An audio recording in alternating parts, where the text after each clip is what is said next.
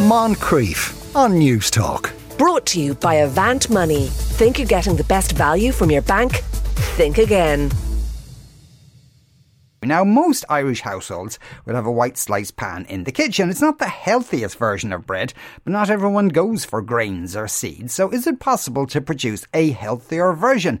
In the University of Reading, they're working on developing one, and it's made from fava beans, as favoured by the cannibal Hannibal Lecter. Donal O'Sullivan is Professor of Crop Science there. Afternoon, Donal.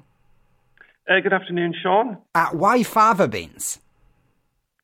So fava beans are inherently have a more sustainable footprint in production. So they don't need the same fertilizer that wheat that already goes into your bread requires to grow, because they fix their own nitrogen in root nodules. So that characteristics makes them extremely kind of low footprint. And so with all this talk of net zero emissions, the more food we can produce from kind of self-fertilizing plants, the better.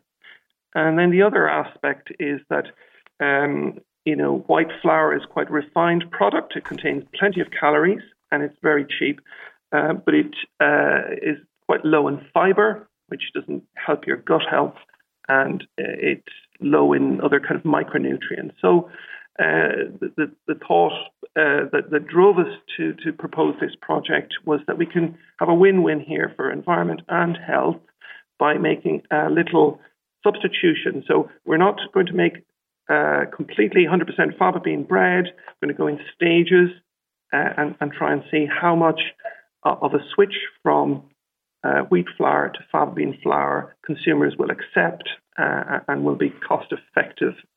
Right, okay. So you do mill the fava beans and turn it into a sort of flour. Is that relatively easy, that part of it? Yeah, so there are people who are milling fava beans on a small scale, and if you go to the right retail outlet, you can procure yourself a small amount of quite expensive fava flour. The problem is to do it on a massive scale. Now, we did some calculations for this project, and about 1 million tons of bread, of white sliced bread, are consumed in the UK, which is an enormous amount. And I'm imagining kind of that in Ireland that could be 10 times less, roughly, but still 100,000 tons. So, you need it to make even a 10% substitution of wheat flour for fava flour. You need tens of thousands of tons of raw material, and so that's not going to come from an artisan miller.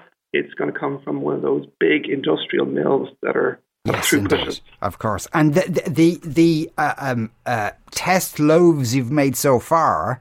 Now I'm looking at a picture of one. The only apparent difference I would see is that it maybe doesn't look as white as a sliced pan would look. Yeah, that's right. There's a little effect on colour, and you especially notice that on the crust because it has a kind of reddish tinge.